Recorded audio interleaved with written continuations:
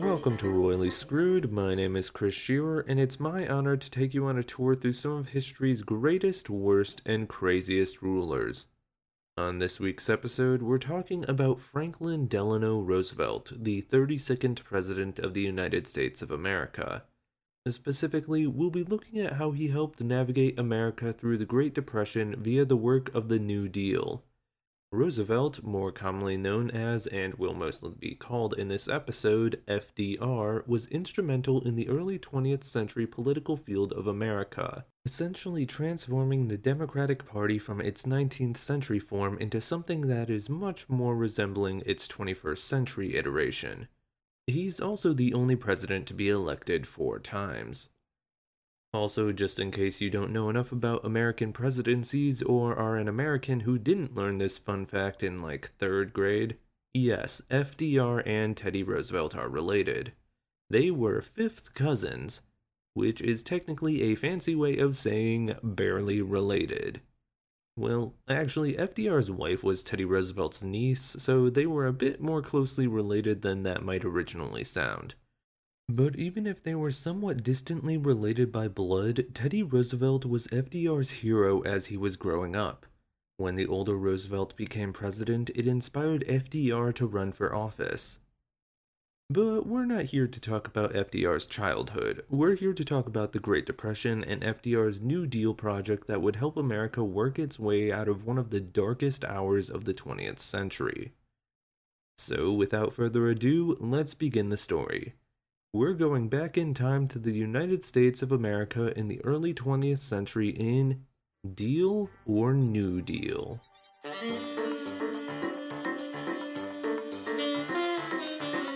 First off, just in case, let's define the Great Depression. It was a period beginning in 1929 that ran through the 1930s in which many global markets experienced an economic depression. An economic depression is a downward trend in economic activities over an extended period of time that can result in many different effects, such as mass unemployment, stock market crashes, or bank closures. Now, I'm not an economist, nor do I have any particular interest in the field, but I do specifically remember something from the one economics class I took during my time in college. Depressions, well, recessions actually, depressions are just longer economic recessions, are naturally baked into the capitalist economic cycle. In regular life, the economy has cycles of ups and downs. You can only go up for so long before you have to start slowing down again. And if you shoot up too quickly, sometimes that means a cataclysmic fall. Now, let's talk about how the Great Depression came about. Well, that's actually a really difficult statement to follow up. Frustratingly, this is a question that has left economists and historians scratching their heads since the Depression itself. How and why did it happen? Because there was no one singular event. It wasn't because of a war or pandemic. It was just a series of fairly normal circumstances, all of which led to a recession happening all at once, compounding into the worst economic downturn to have ever happened in human history. But Chris, that one big stock market crash in October of 1929, yeah, that was a factor, but not the sole cause. In fact, the Great Depression did not become a Great Depression until a couple years later in the early 30s, after the stock market had somewhat recovered, by the way. So let's try to paint a picture of the various factors. Technically, we could go back pretty far in order to see how things ended up the way they did in America. If you go back about 100 years prior in the 1820s, you have President Andrew Jackson going to war against the Federal Reserve because he didn't trust the idea of a national bank.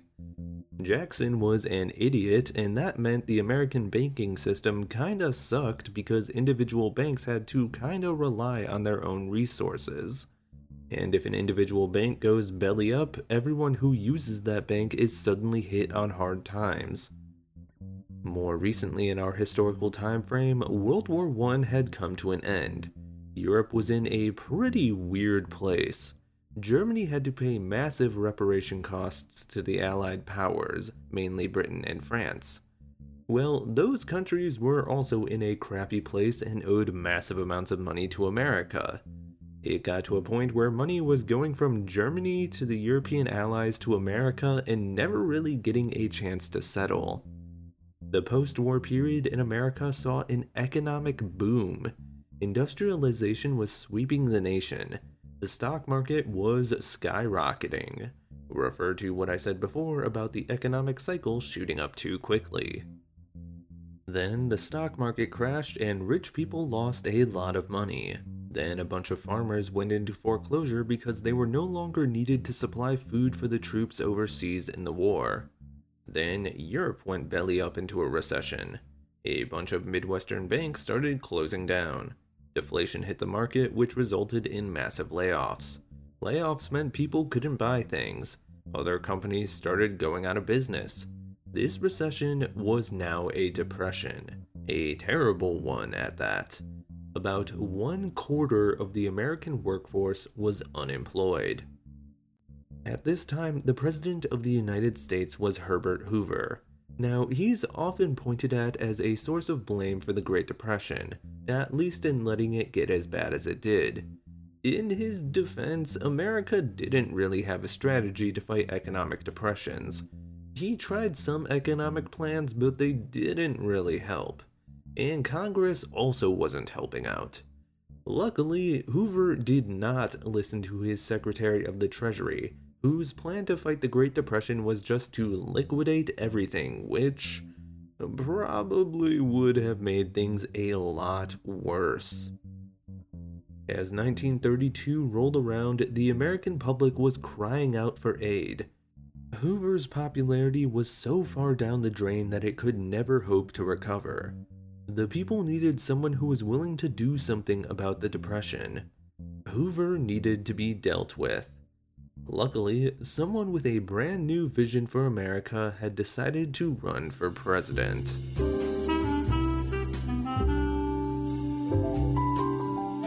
The 1932 U.S. election was a bloodbath for Herbert Hoover. His opponent was the governor of New York, Franklin Delano Roosevelt. Hoover was betting his odds on the economy improving, which was obviously the biggest threat to his re-election at the time. Things were in fact looking up a few months before the election. Unfortunately, the economy then took a drastic downturn in the few weeks beforehand, essentially spelling out Hoover's defeat. But the election of 1932 was more than just a win for Roosevelt, even if his victory was due to the horrific onslaught of the Great Depression. The Democratic Party of America saw a massive surge in strength with an overwhelming victory. Now, at this point in time, the two main political parties in America, the Democrats and Republicans, were actually switched in who controlled what part of the nation. The Democrats were the party of the American South, while the Republicans controlled the American elite in the Northeast. Republicans had also mostly controlled the White House since the party's inception in the 1850s. FDR won nearly 60% of the vote, carrying many states that had been voting for the Republican Party for years. He won 472 of the 531 total available votes in the Electoral College, which is over 200 more than he needed in order to win. Hoover had only won 6 of the 48 states. Hawaii and Alaska were not yet states at this point. It should also be noted that at this point in time, FDR had already been diagnosed with polio and was paralyzed from the waist down. While on the campaign trail, he would make use of leg braces in order to stand up and give speeches behind a podium. He had even relearned to walk short distances. That being said, the public was aware that the president had polio. What they probably didn't actually realize was that he required the use of a wheelchair to mostly get around. FDR had asked the press to never publish pictures of him in a wheelchair, and, surprisingly from a modern point of view, they actually listened to him. Besides FDR's victory, Congress was also rocked by a blue wave of Democrats. They managed to win just over 100 seats in the House of Representatives and 12 seats in the Senate. The Democrats had been able to form a new coalition to back up their politics. Before, they had been the party of the Southern farmers. Now they had Northern factory workers and labor unions, as well as some of the social elite in the Northeast who had previously voted Republican. They also began to become the party of ethnic and religious minorities, picking up Black and Jewish voters. This new trend towards the Democrats under FDR would become known as the New Deal Coalition and has lasted basically up to the modern day. Everyone was ready to see what the new president was ready to do to fight the disaster that was the Great Depression. Luckily, FDR was ready to roll out his plan right away.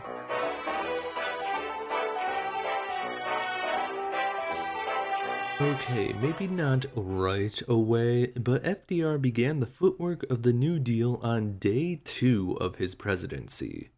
He started things off by closing the banks. Well, just for 4 days. This was to prevent the public from further withdrawing funds from the banks. Remember, banks were on their own and the people desperately needed money to counter the depression. If a bank ran out of money, that was it. FDR called this 4-day period into action to get Congress moving ahead with a plan to counteract the hemorrhaging of American banks. Luckily, they came through with the first landmark piece of legislation that would come to form the New Deal, the Emergency Banking Act. This act saw the Federal Reserve pump about $1 billion into banks across the nation. On top of this, government inspectors were tasked with going to the different banks across America in order to see if they were up to snuff.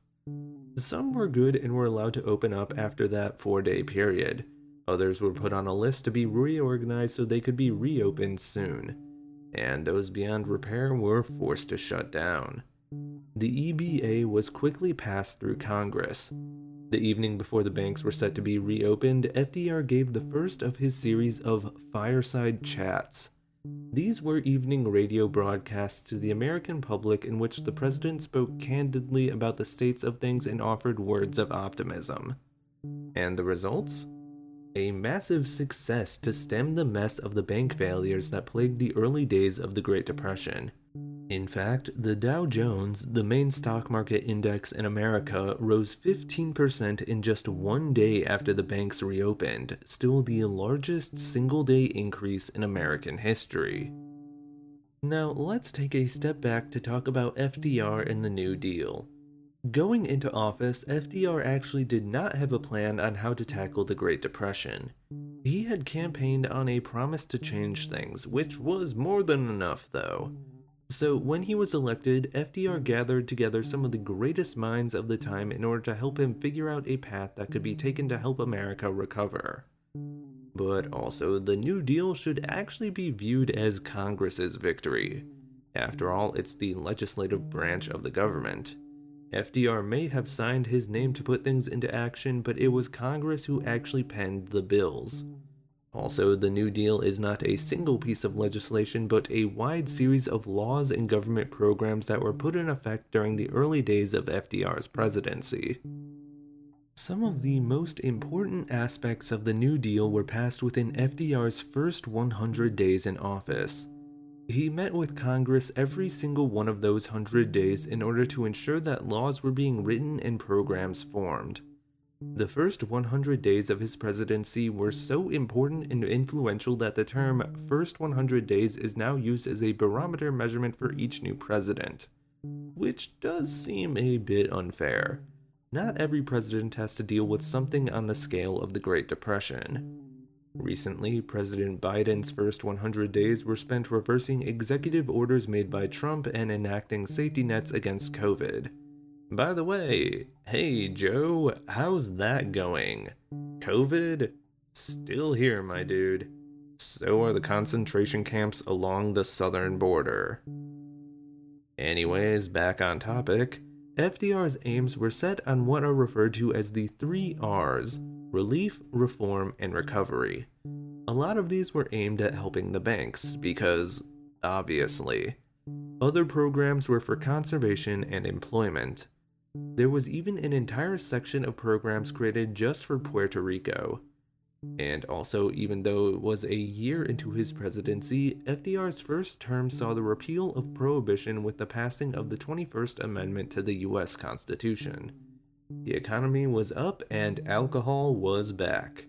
Things were actually getting better.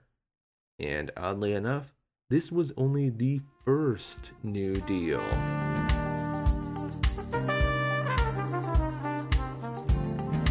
What is known as the First New Deal were the policies and programs enacted during the first 2 years of FDR's presidency. The Second New Deal refers to further legislation passed in 1935 and 1936. One of the biggest of these new programs was Social Security. Now, the elderly and disabled were able to be given a sense of relief that had not been previously offered to American citizens.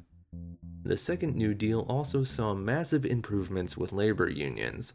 They were given more power with the ability of collective bargaining. These improvements saw a massive growth in unions over the next few years. The new sweep of programs also took aim at cracking down on monopolies, especially when it came to breaking up electric utility companies. The Second New Deal really started to see a switch in what it meant to be progressive and conservative, and it really started forming what would be the modern US party lines. Those that were for the New Deal were progressives, those against it were conservative. Though, weirdly enough, there were criticisms of the New Deal from both sides of the political spectrum. Everyone seemed to want to call it fascist, though the two different sides of the spectrum meant it in different ways, much like people do today. Because no one seems to actually know what fascism is. Please do your research. And that also applies to communism and capitalism. I swear to God, people just love to say trigger words. For progressives, the New Deal relied too much on helping larger business sectors and didn't do enough to help farmers and other marginalized parties. On the other side of things, conservatives were quick to call the New Deal communist propaganda, with a more conservative Democrat politician named Al Smith publicly decrying FDR as a socialist.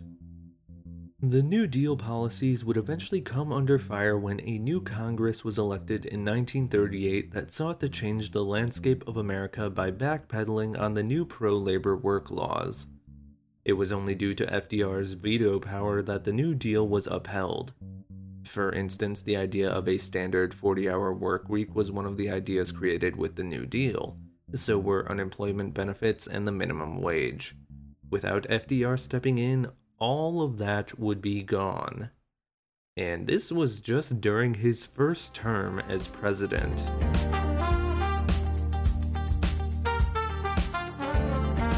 Unsurprisingly, FDR easily won the presidential election in 1936, receiving just over 60% of the popular vote and only missing out on victories in Vermont and Maine. His first major task in his second term was dealing with the Supreme Court.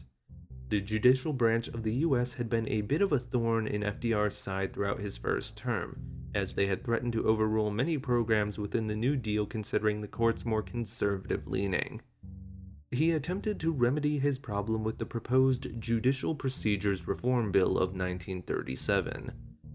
This bill would allow the president to appoint new judges to the Supreme Court for every judge over the age of 70, but only up to 6 additional justices.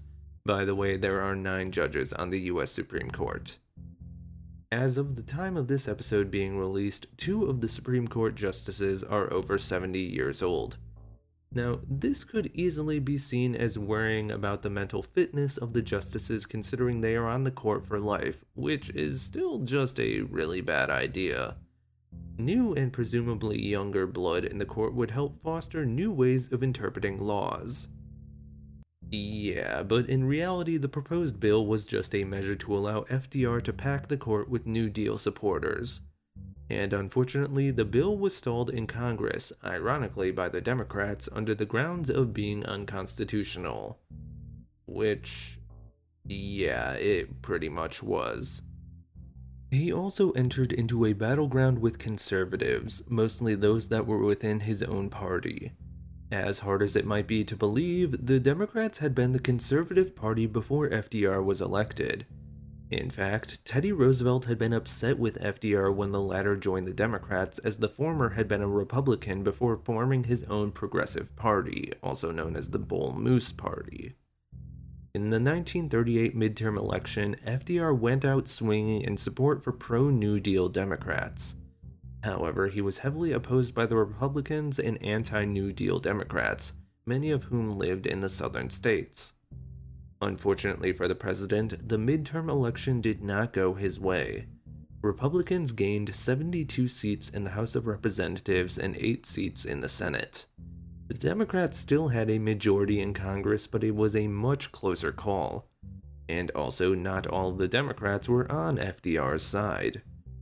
This was technically his darkest hour. It didn't help that the economy had suddenly stalled and entered into a new recession in spring of 1937 that lasted through much of 1938.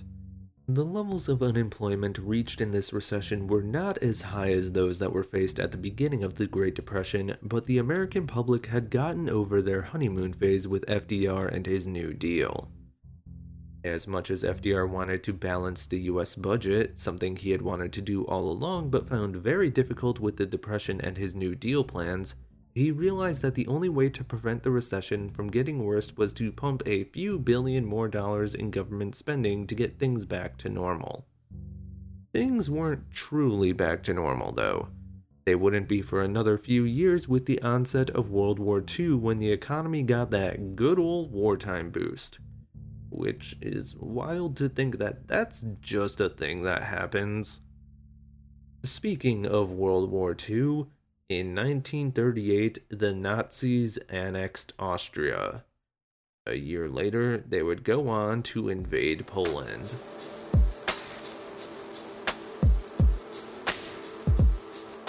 Before we talk about FDR in World War II, let's quickly jump to 1940. It was another election year in America. Now, we hadn't passed the 22nd Amendment yet, the one that made it so a president can only run for 2 terms. The idea of a president only running for re-election once was just a traditional thing that had been around since George Washington refused to run for a 3rd term. When it started getting closer to the 1940 election, people wondered if FDR would do the unthinkable. Well, he did. He decided to run for that once-in-a-nation's-lifetime 3rd term. And by once-in-a-nation's-lifetime here, I am referring to America. I understand that other presidents can go longer in different countries. The election of 1940 would be FDR's closest battle yet for the presidency. By this point, the Great Depression was more or less over, as things were getting back to normal, though again, it wouldn't be until the US entered the war that things would get back to pre-Depression levels. FDR's Republican counterpart in the election was businessman Wendell Willkie, a man who had never held a political office. Funnily enough, Willkie was actually a Democrat before the election, but changed parties to the Republicans because he thought he'd have a better chance at getting nominated. He had always assumed FDR would run for a 3rd term. Willkie was critical of the New Deal and FDR's cold stance on the war in Europe. He also pointed out that if FDR ran and won a 3rd campaign, what would stop him from being president for life?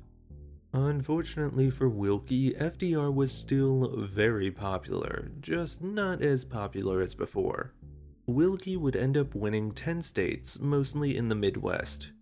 That being said, FDR still handily won over 400 electoral votes. It's also been discovered that the UK helped interfere in the election to get FDR re-elected, not that he really needed the help. So what would FDR be dealing with in his unprecedented 3rd term?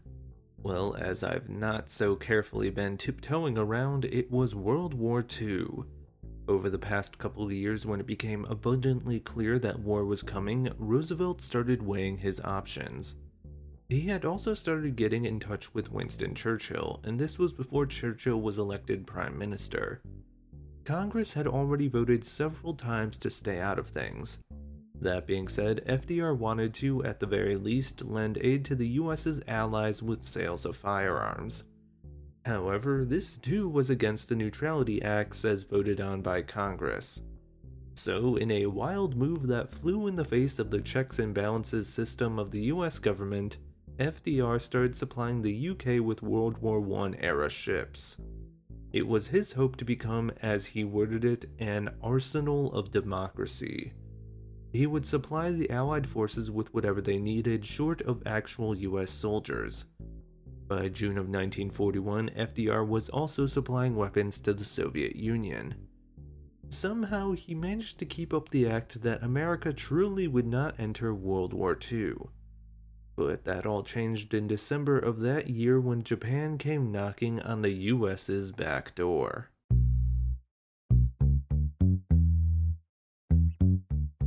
At this point in history, Japan and the US were very much not allies. Duh, why else would one nation attack the other? This was a relatively recent mutual distrust that had grown, though. The two nations had been somewhat friendly with each other since the US came barging into the Tokugawa shogunate's isolationist policies in the 1850s. That's a whole other story, but basically the US helped open Japan back up to the world, which would be both good and bad in the long run. The US had helped Japan industrialize itself during the Meiji Restoration of the late 1800s, which very much also meant its help to westernize the nation. As the loss of the historical Japanese sense of self became more apparent to the people of the nation, the growing resentment towards the US continued to grow and boil over.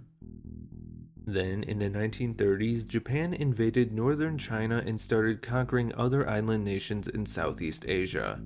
China and the US were allies at this point.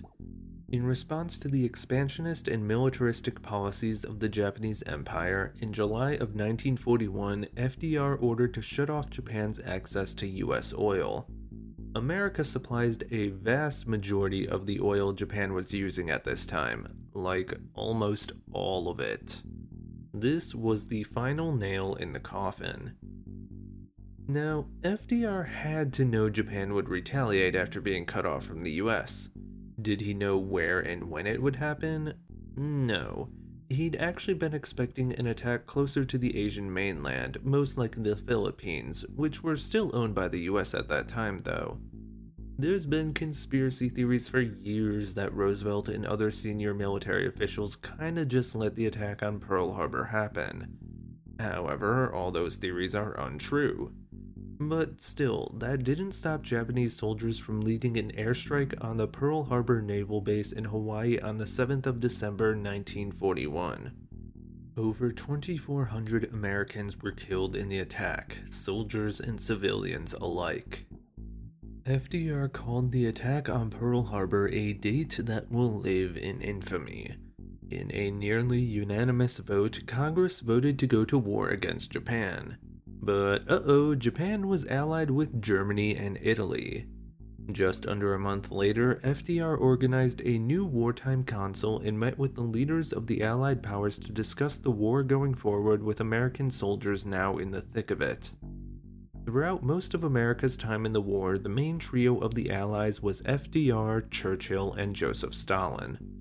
China was also a major force in the war, but Chiang Kai-shek, the leader of the Republic of China, different from the People's Republic of China, was never held to the same heights as those three. As I've said before, the war rapidly spurred on the US economy. Over the course of 2 years from 1940 to 1942, unemployment fell from over 7.5 million people in the workforce to 1.5 million. FDR tried every measure he could to raise more money for the war, including massive income taxes on the wealthy, including a 95% tax on those making over $100,000, which in 2023 is almost $2.1 million a year. Congress constantly overruled FDR's efforts. However, the wartime economy was enough to help America through. The nation produced more military planes than Japan, Germany, the UK, and the USSR combined, just in 1944 alone. There was also the somewhat obvious inclusion of the nuclear program going on behind the scenes. By the late 1930s, several influential scientists, including Einstein, approached FDR with the fear that Germany was developing nuclear weapons. After Pearl Harbor, FDR handily secured funding to start up the Manhattan Project, the nuclear program that would see the US develop the atomic bomb. At the time of producing this episode, I haven't seen the movie Oppenheimer. I only watched Barbie as part of the Barbenheimer experience. Good movie, go watch it. But I am interested in how they tell the background history of that story. So, as much as FDR had been hoping to revitalize the economy with the New Deal, at the end of the day, it would be the rest of the world that helped get America back on track. And just in time for another election in 1944.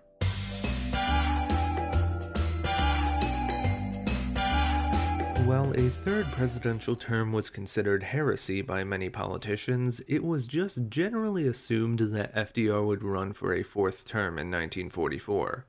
And he did. And he won the election again, with better results than in 1940. He was America's wartime leader, the man who had helped get the nation out of the Great Depression. Unfortunately, FDR was also in very poor health. By 1940, he had been struggling with several dire heart issues due to a lifetime of smoking.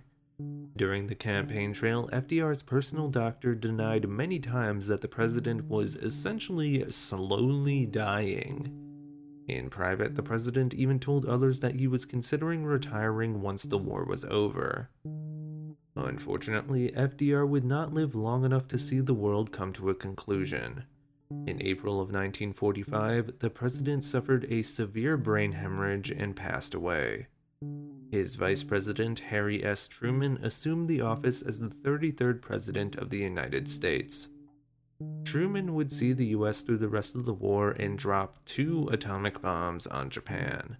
By the way, FDR was totally prepared to use atomic weapons on the Axis powers if necessary, but he died before those weapons were completed. FDR also set up concentration camps in the US for Japanese Americans. FDR was truly a once-in-a-generation man. His time as president was a one-time-in-all-of-history affair, literally, as Congress proposed the 22nd Amendment in 1947 that limited presidents to only running for 2 terms. He was a man of extreme political power, and a lot of times a man who attempted extreme political overreach. It would be interesting to see how America would be today if FDR had not been limited by Congress and the Supreme Court. That being said, obviously no president should have the power to do anything they want. And we didn't even get into his personal life. Man, he had a wild relationship with his wife, Eleanor. She knew he was cheating on her and almost ended their marriage before FDR's mom stepped in and said, "Hey, you can't do that, think of the public response." But Eleanor herself was a great historical figure. She transformed the idea of the First Lady from just the president's wife to a figure who stood for national morals and outreach. Man, what a couple. There's so much more I could have covered about FDR during this episode, but I mostly just wanted to focus on his handling of the economy, so unfortunately a lot of topics had to be held off on, like the Japanese American concentration camps. Seriously, you should read up on those if you get the chance because God forbid the US actually admit to it. But for now, that's it for this week's episode of Royally Screwed. I hope you enjoyed the journey. Be sure to subscribe to the show, tell a friend, and follow the Denim Creek page on Twitter and Instagram for more info about each episode. Next time, we're tackling the story of Simón Bolívar, the man who helped dismantle the Spanish Empire in South America, a titan of freedom and the namesake of Bolivia and Venezuela. I hope you'll join me then for another topsy-turvy look into history's most interesting rulers.